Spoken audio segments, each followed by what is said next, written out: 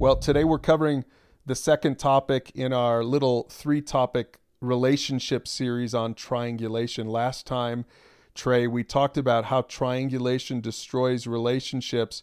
And this time we're going to get a little more specific because some people out there might be saying, well, how do I do conflict without triangulation? Triangulation is kind of the path of least resistance for most people because of their fear of conflict. We're going to show people how to be proactive and not triangulate. So, Trey, let's kind of bring Susie and Jen back into the discussion. Susie has a problem with Jen, but instead of going directly to Jen, Susie goes to third party Thad. I love these names. And let's just kind of start there before we get into these 4 steps. What's the problem with Susie doing this? Well, I think one of the main things is that when you express your thoughts and your feelings to someone else in hopes that they can fix things for you, I think it can be very innocent, right? Like this is just a comforting thing. Usually if you go to this person, this dad, this is someone that you trust, that you feel comfortable with, that has your best interest in mind. And so it's a natural place to go to. But Thad isn't Susie, and so when Thad comes to Jen with this conversation, it can get skewed. It can get, not quite true to the way that the situation actually happened. And I think what can happen as well is, Susie and Jen can grow in this embitterment because, when Jen thinks, why did Susie go to Thad? Why didn't she just come to me? Mm-hmm. And so there can be this resentment that continues to build, and then a distrust, because, there might be some really serious, deep issues happening. And if Susie's going to Thad and saying, Jen, she did this, it can really betray someone's trust and really, make things a lot worse. And so, but it's a very natural thing to do, and especially in our families, if we're comfortable with, say one sibling or one brother, one parent, it's really easy to do that. And so, what we don't want to do is add to the conflict, which, make things more difficult. And that's why Jesus said it like this. And this is kind of our theme verse for this whole series, Matthew 18:15. If another believer sins against you, go privately and point out the offense. And so Jesus said, don't triangulate. You need to have the courage to step into conflict, and it'll be good. It'll be better for your relationships if you do that. And Jesus doesn't just care about our spiritual lives. He cares about our relational lives. He cares about our emotional lives. And so he wants us to get this right.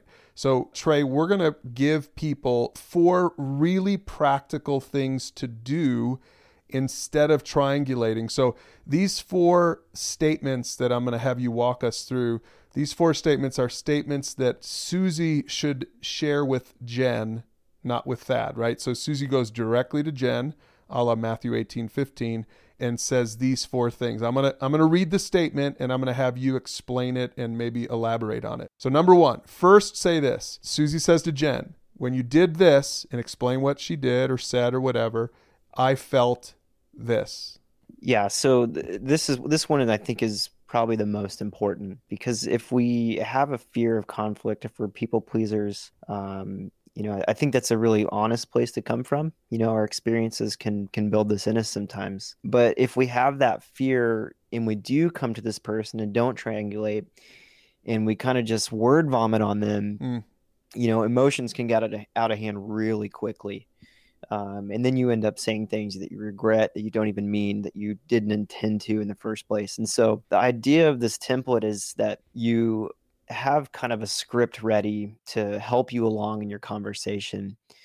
And what it does is it takes the emotion out of the conversation, and it helps helps regulate that emotion. And so when you can keep it simple and keep it straight and to the point and fact driven, it gets less personal, less agitating, and more honest, I believe. And so, when Jen goes to Susie and she says, when you did this, I felt, what she's doing is saying, look, your action has affected me in some way. And, this keeps it from, saying, hey, you're a bad person. You don't care about yourself. It just says, hey, when you did this, I felt really betrayed. I felt really angry. Right.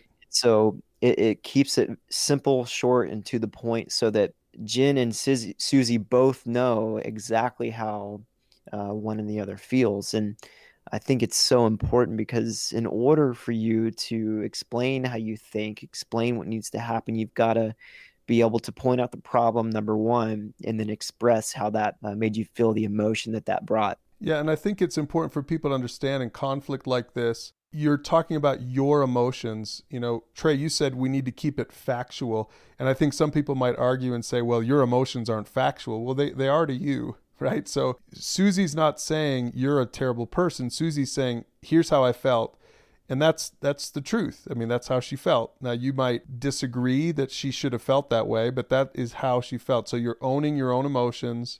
You're not guessing at motives. You're not pointing fingers. And then I like your second statement, Trey. You said, then you can say something like this. Well, here's what I thought, or here's what that made me think. And is this where you're starting to draw, you're talking about the conclusions that you drew from what happened and why you came to those conclusions? Exactly, exactly. So, instead of playing this blame game, say, what Susie did really betrayed Jen or vice versa. Instead of, Susie coming to Jen or Jen coming to Susie and saying, you're a liar and you betrayed me and you don't think anything about me. What this template does is says, hey, this is what happened. This is how it made me feel. I felt really sad. I was really angry. And then that emotion produced this thought. This thought was that maybe you don't care about me, or Mm, maybe that you thought I did something. And it's not to be concrete, right? Like, this isn't final. All it is a tool to help you express um, your emotions and your thoughts, and so that you know Jen or Susie can go, oh wow, if you're a truly a good friend, um, and you truly love this person, my guess is that you'll say, oh wow, I had no idea that you felt that way. right.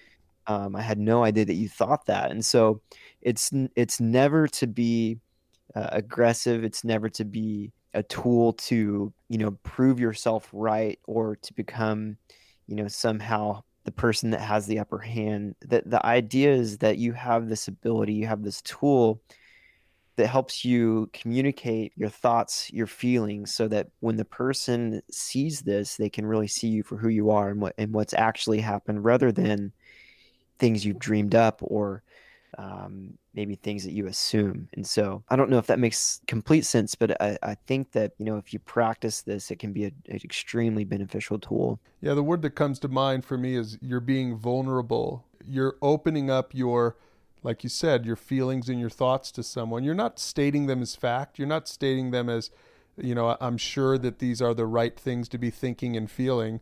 You're putting them out there to give the other person an opportunity to respond to what you're thinking and feeling, and maybe you're going to clear up some misunderstandings. So this is kind of the beauty of this method. So far you've only talked about your thoughts and feelings. The third thing is then you could ask, okay, I've said my piece, what's your perspective? And now this is where you give them an opportunity to respond and to share their own emotions and thinking.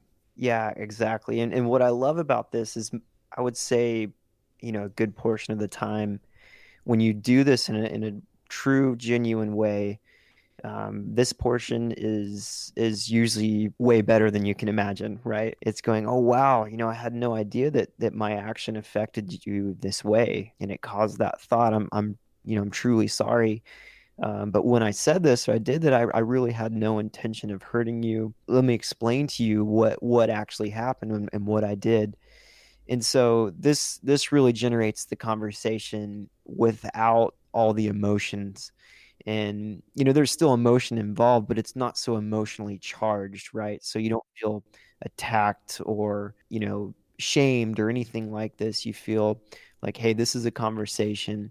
This person's being vulnerable with me. I can be vulnerable with them myself, and we can clear up this conflict. Yeah, that's good. I'm with you that I think for a lot of people, if they've never really done conflict like this before, they might be pleasantly surprised at how it just kind of tears down that barrier and that wall, and more vulnerable, transparent relationship as a result of it. A better friendship, a better marriage, a better family relationship as a result. In trade, then you say the last thing, and I really think this last thing is important. At the end, then you say, well, here's what we should do now. So you always try to get to a solution or make a clear suggestion for next steps, because in some conflict, there might be some next steps to take, like, hey, next time, why don't you come to me and I invite you to share directly with me. It won't hurt my feelings, right? But you offer clear next steps. Yeah, I think this one is very important because as we all know, as human beings, that not all conflict ends well, so I think for the conflict that doesn't end well, that you can still state what you need, right? You can say, hey, Susie, I know that, this is kind of what happened, and we've talked about this, and I think that in order for us to continue to be friends or to move on from this is what I need from you. And then you can, say, hey, what do you need from me as well? Mm-hmm. But I think it's super important because, in relationship, we're kind of repeat offenders, right?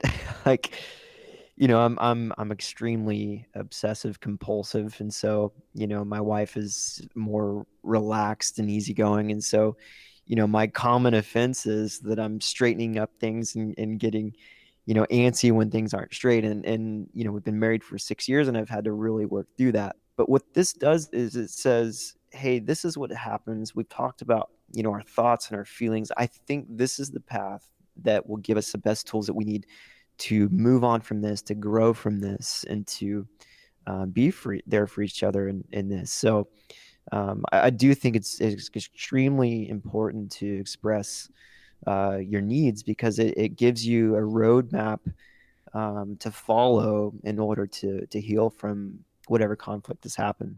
So those are the 4 steps to doing conflict without triangulation. And we're going to bring Susie and Jen and Thad in just one more time, because we've got a final lesson after this one. We're going to talk about how to find wise counsel, because it's not just about going one-on-one with someone. You might also still need to have a wise counselor from the outside. We're going to talk about how to do that without triangulating.